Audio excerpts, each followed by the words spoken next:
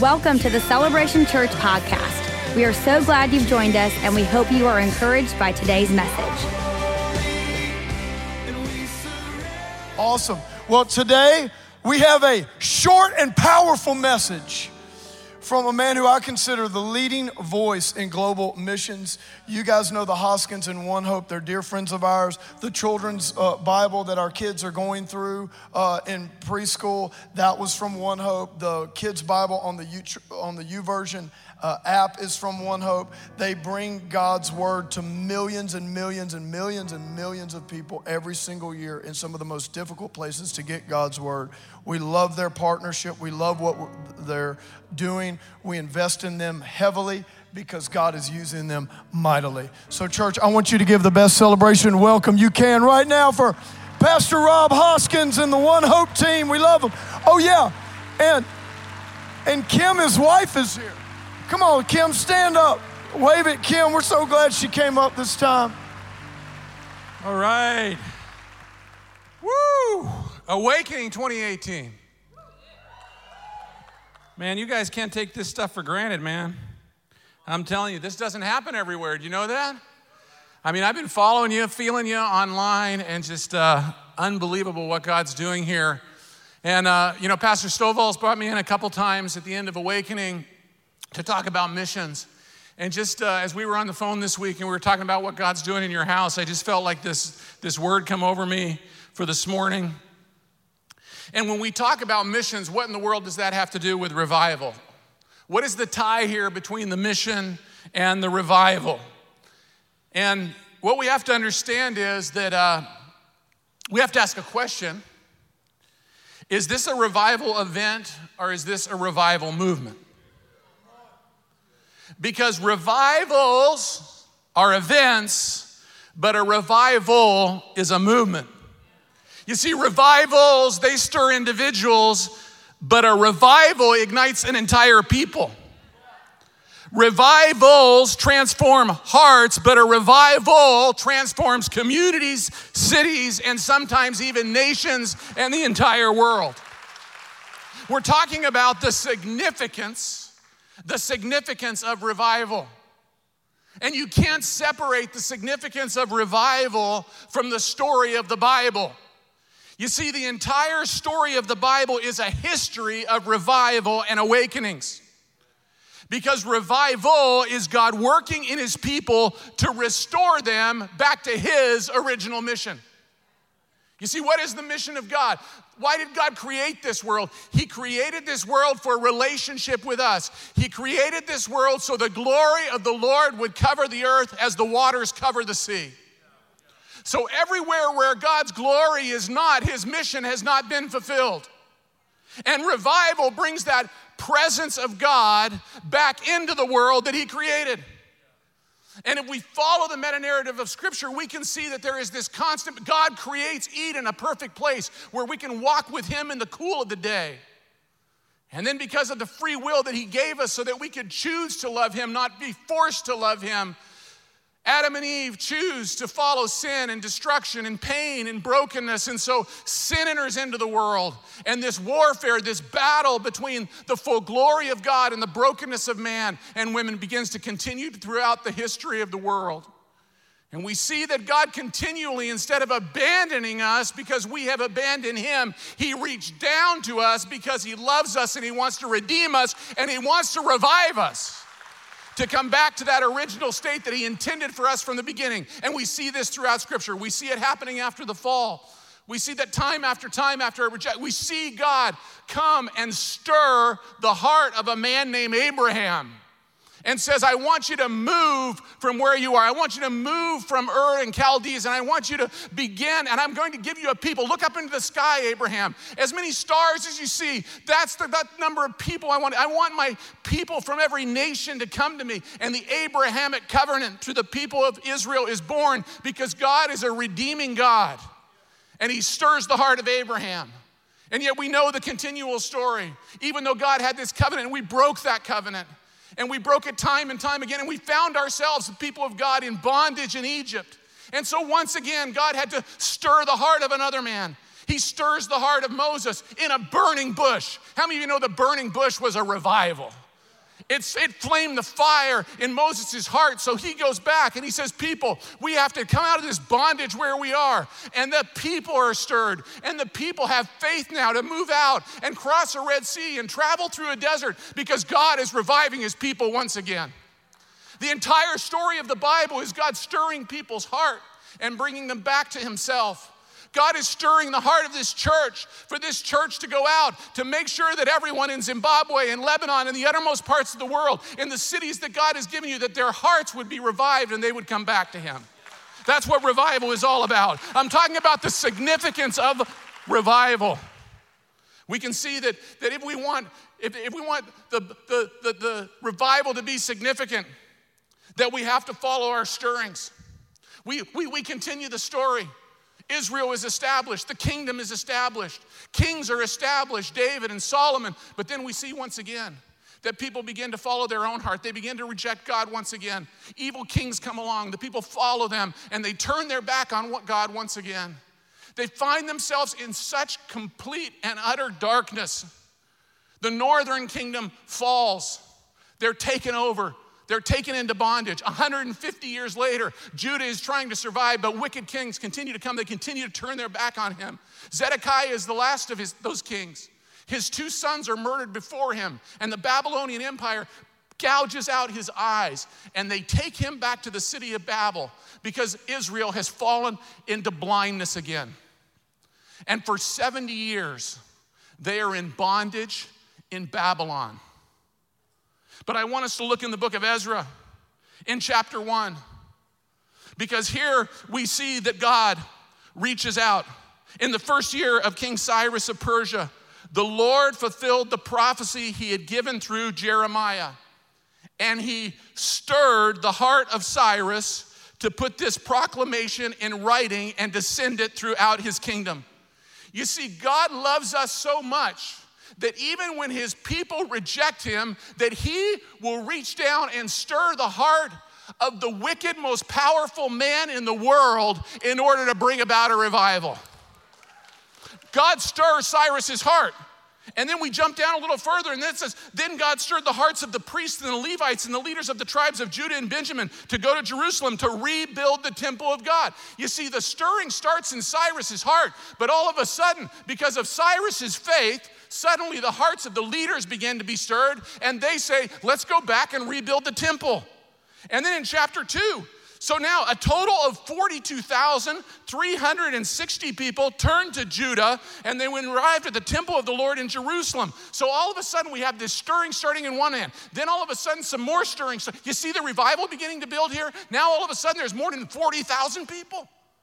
And those 40,000 people, I mean, they weren't just talking. This wasn't just a revival event that happened. I mean, suddenly they say, we're gonna uproot ourselves. You know how long it took for them to get from Babylon back to Jerusalem to try and be rebuilt? 3 months. Through treacherous territory, these people were gonna have to travel in order. He interrupted me 5 times in the first service. Here we go, man. Did y'all hear that? 3 months. Did you hear what he said? 3 months. 3 months. 3 months they travel back sacrificially because they want to rebuild the temple. Revival is in their hearts. They've been stirred in their hearts. And then they come to Israel. It says in chapter 3, it says in early autumn when the Israelites have settled in their towns. Now they've been gone for 70 years from the promised land. The temple lays in ruins. The city of Jerusalem has been destroyed. The people have been taken out into captivity. So it says, go back to their homes. Whose homes are they going back to? They're going back to the homes of the people that had been left behind 70 years ago. They're trying to contact, the leaders come and say, try and go find your second and third and fourth cousins. You know, maybe some of you have been riding back and forth between Babylon and Israel. Try and go find them when they come at the beginning of the summer after 3 months of terror. Come, and then he says, come back in 3 months. Come back in the autumn so that we can gather back together. And so these 40,000 people, after they found their distant relatives, now they've assembled back in Jerusalem, it says for a unified purpose. Even though the people were afraid of the local residents, it says they rebuilt the altar at its old site where they began to sacrifice burnt offerings on the altar to the Lord each morning and each evening when the builders completed the foundation of the Lord's temple. Now, let's stop right there. I want to tell you, what do the leaders say to do first? Before they ever start building the temple, they build an altar. You cannot build anything in missions if you do not have an altar. The first thing we have to do is establish the altar of God in our own lives. And we got a lot of people that are out there trying to build their own temple, build their own church, build their own ministry, build their own business, and they have not built an altar before the Lord. Revival begins with an altar. We need to build altars for our lives, for our families, for our community. The leaders say, build the altar, and then we can get building the temple. And then it says, when the builders completed the foundation of the Lord's temple, the priests put on their robes, they took their places to blow their trumpets, and the Levites, the descendants, they clashed their cymbals to praise God, just as King David had prescribed. With praise and thanks, they sang to the Lord. This is what they sang. He is so good. His faithful love for Israel, it will endure forever. Then all the people gave a great shout, praising the Lord. Look at what's happening here. There has not been worship in Israel for 70 years. And now, because revival has come back, the priests pull out the word of God. They begin to dress like they're supposed to dress. They stand up and they begin to proclaim the word for the first time in 70 years. Praise has now come back to Israel. Revival has come back to the nation of Israel. And I want you to catch this though. But many of the older priests and the Levites and other leaders who had seen the first temple were allowed when they saw the temple's foundation. So what these guys were doing, they were talking about what the temple used to look like, right? And so it says the others, however, were shouting for joy. So there's this mighty worship service going on. They're shouting, but then there's some of the other people that are weeping because they're comparing this revival to the last revival. And so it says in the midst of this loud noise, you could hear in the distance, you couldn't tell the difference between the weeping and the shouting, the joy and the mourning. Then the local residents tried to discourage and frighten the people of Judah. Now, what's going on here? Let me tell you the difference between revivals, which will last for a short time, and revival movements. The people, when God stirs someone's heart, and the leaders become stirred, and then a mighty group of people are stirred for revival. What we're seeing here in chapter 4 is suddenly the enemy is stirred. When you're in the midst of a real revival, the enemy will be stirred in his heart. You have now woken up the giant.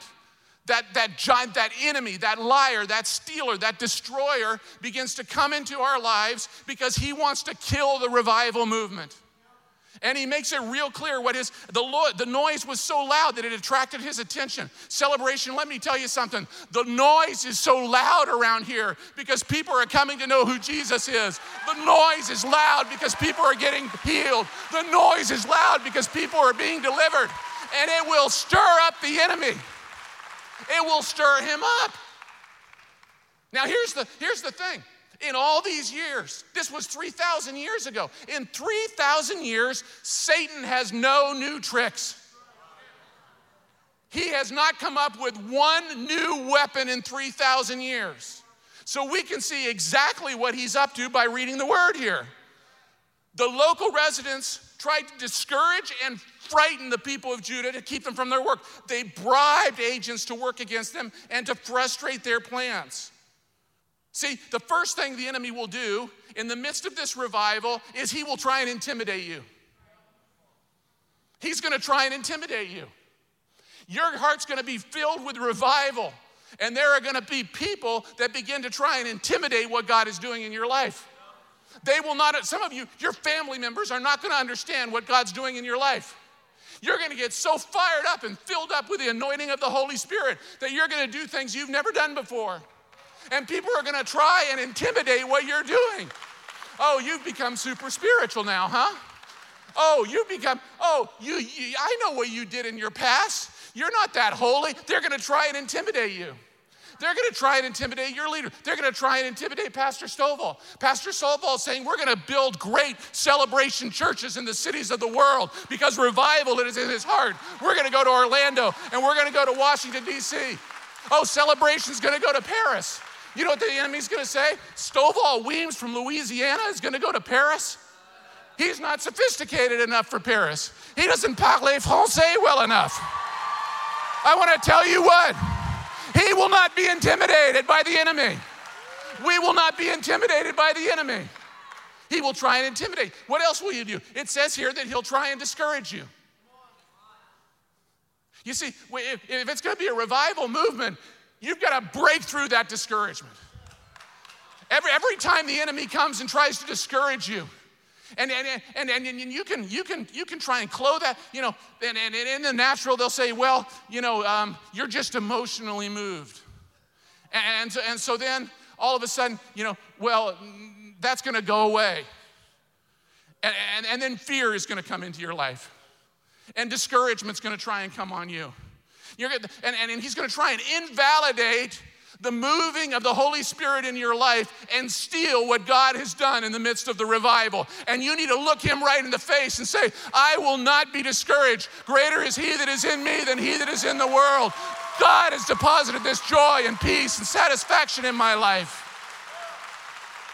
It not only says that he's going to try and intimidate us, that he's going to try and discourage us, it says here that he's even going to bribe people. What in the world is that? I mean, Satan is so afraid of the temple being rebuilt in Jerusalem that he's trying to pay people off to kill the revival. And he'll do the same thing in your life. He'll try and bribe your heart. He'll try and distract you from the things of God. He'll try and buy your time away from the temple.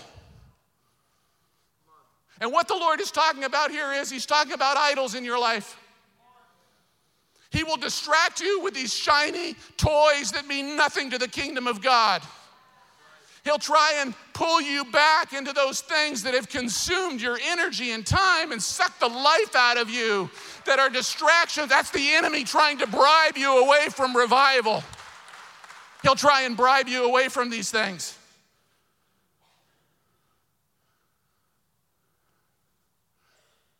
I got good news for you. The enemy uses these same three tricks. But I want to tell you, the answer, the antidote is found right here in the Word of God. He has given us weapons of warfare against the enemy. The first weapon that he gives us it was right there in chapter 4. The first thing that people do after they build the altar of the Lord is they begin to worship God. Let me tell you, if distractions and if intimidation and if depression and discouragement comes on you, the Bible tells you what to do. You need to open your mouth and begin to worship a holy God. You need to begin to thank the Lord for all he's done with you. Because as you begin to worship, you begin to push back the forces of the evil one in Jesus' name. You know what, as I read this, you know what I found out? I mean, you read to the end of that chapter. I mean, one of the saddest scriptures in all of the Bible is found right here in this chapter. In verse 24, after the fear, after the intimidation, after the distraction, after the discouragement began to come against their lives, it says, so the work on the temple of God in Jerusalem had stopped. And it remained at a standstill until the second year of the reign of King Darius of Persia. You know what else I saw in chapter 4? They just had the biggest worship service in 70 years.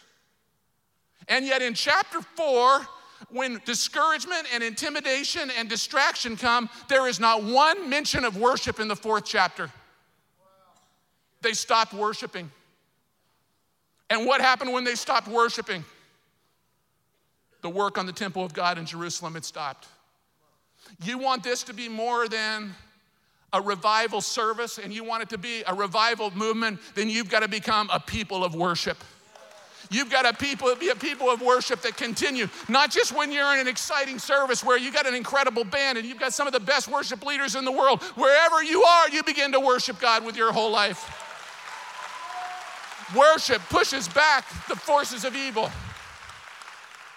Chapter 5 says, at that time, The prophets Haggai and Zechariah, son of Iddo, prophesied to the Jews in Judea and Samaria. They prophesied in the name of the God of Israel who was over them. And Zerubbabel and Jeshua responded by starting again to rebuild the temple of God in Jerusalem, and the prophets of God were with them and helped them. Not only do we have a weapon of worship, what is this saying? It says that we have a weapon called the Word of God. The Word of God came to these two men. The Word of God woke them up. The Word of God began to teach them what they should actually begin to do. I see a lot of revivals that happen. They are very emotive, but the Word never comes in. There will be no revival movement in this place if we don't love the Word of God, if we don't preach the Word of God, if we don't study the Word of God, if we don't internalize the Word of God, if we don't publish the Word, if we don't speak it continually with our mouths. The Word of God comes to these two prophets, and they begin to prophesy over the people of Israel that had come with such fire and revival in their hearts. But because the enemy had come against them, they had stopped the work on the temple. And they're saying, you've got to begin to worship again, and you've got to begin to study the Word again. You know how much time passed from chapter 4 to chapter 5? 17 years.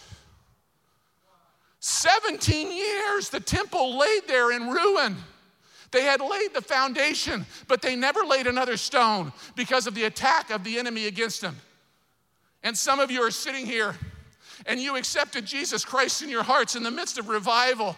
And you were so passionate and loved him, you would do anything for Jesus. You couldn't get enough of God's word. And all of a sudden, simple distractions of the enemy came into your life. You began to build idols in your life. You began to grow discouraged about the things of God. You became bitter against the temple of God. And you've been here for 17 years, and the enemy has stolen your destiny. I want to tell you this morning, revival can come back to you in Jesus' name. He can restore worship in your heart. He can restore the Word of God in your heart.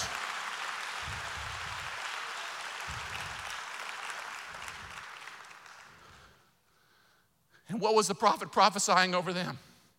What did he tell them they needed to do? What was Haggai's word to them? Not only do you need to keep worshiping, not only do you need the Word of God, here's the third W, man. He says, you got to get back to work. You got to get back to work. That doesn't sound too exciting. What had happened to the people of God during this time? I mean, if you read what happened here, I mean, they were so moved that they gave everything. Those people that went on that journey from Babylon to Jerusalem, they gave all they had. You know what they did with that money? They took that money, they took all their offerings, and they sent it to Lebanon in order to buy cedar wood. And that's why the leaders said to wait, because they said, we're going to lay the foundation, but we've got to wait for the wood to come all the way from Lebanon and then come back. And when the wood is ready, we can build our house. And we don't have time. But if you read the prophecy of Haggai, he says, why are you living in luxurious houses while my house lies in ruins? This is what the Lord of heaven's army says. Look at what's happened to you. You have planted much, but you harvest little. You eat, but you are not satisfied. You drink, but you are still thirsty. You put on clothes, but you cannot stay warm. Your wages disappear as though you were putting them in pockets filled with holes. This is what the Lord of God's army says. Look at what's happening to you. Now go up into the hills and bring down the timber, and you rebuild my house in Jesus' name. Then I will take pleasure in you and be honored, says the Lord. What were they doing? They were taking the lumber that they had given sacrificially to build the temple of God, and they started building their own homes. They started building their own temples. They started building their idols to themselves. And the Lord said, look, if you want to be part of a sustainable movement, you've got to put that money to work. You've got to put your lives to work. You've got to put your energy to work. You've got to put your giftings to work. A sustained revival is for us to do work. What does missions have to do about revival? It has everything to do about revival, because it is about us fulfilling the mission of God in our times and in our world today. And I'm not talking about a worship service where we bifurcate, where we separate worship from our work and from our altar. What we're talking about here is God wants revival in every aspect of our lives. He wants us not only to worship him in a sanctuary, he wants us to worship him in our job place. He doesn't only want us to be discerning what the word of God is when our pastor's preaching. He wants us to apply the word of God when we're at work, when we're at our schools, when we're in our businesses. True revival is a holistic revival where the word of God and worship goes into the workplace, where it goes out into the uttermost parts of the world. God is calling us not to a time of just revival meetings. God is calling us to a life of revival. God is calling us to a life that consumes us with everything that we have. And Celebration Church, I believe he wants a revival to come out of this place. Pastor Stovall was sharing with me this week. He said, I want this to be 3 months of us putting an altar in place that will reach the world for Jesus Christ. If we build an altar here in Jacksonville, then we will be able to reach to the uttermost parts of the world.